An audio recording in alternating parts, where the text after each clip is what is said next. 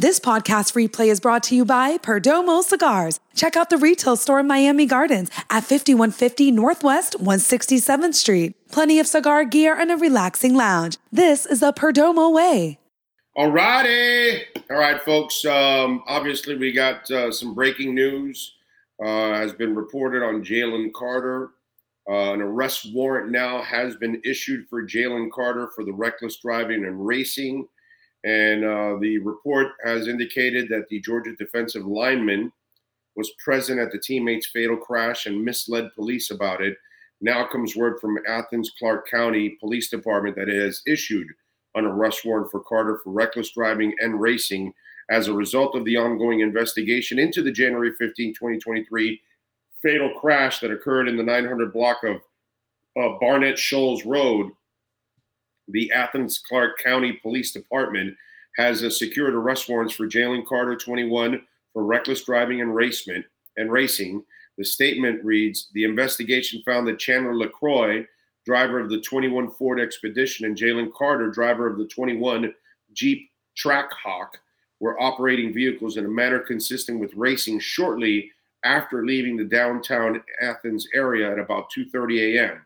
The evidence demonstrated that both vehicles switched between lanes, drove in the center lane, drove in opposite lanes of travel, overtook other motorists driving at high rates of speed in an apparent attempt to outdistance each other. Evidence indicated that shortly before the crash, the Expedition was traveling at about 104 miles an hour. The toxicology report that LaCroix's blood alcohol concentration was at 197 at the time of the crash. 0.08. It's more than double, dude. Okay? Racing, reckless driving, speed were significant contributing to factors to the crash. The case will be given to the Solicitor's General Office.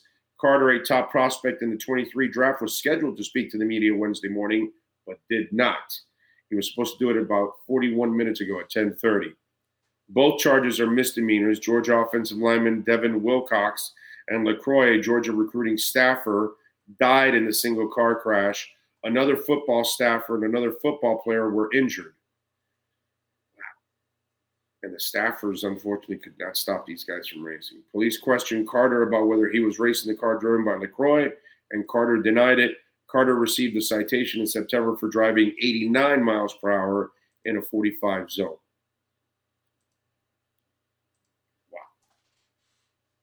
That is, it happens to all of us, right? One decision, bad decision can alter our entire lives. I mean, look at Henry Ruggs. Look at that kid. Eating shit, speeding in a residential area. He ends up killing a woman and her dog. Those two die in a fire, bro. And now you're going to spend forever in jail, and you lost your career, you lost everything. When we're young, we make a lot of bad decisions, right? And some of them are incredibly tragic. Jesus. Yeah. And David says, yeah, we've all done stupid stuff. Yeah, man, but wow. The stupid stuff that ends up getting somebody killed, God, that's that is crazy stuff.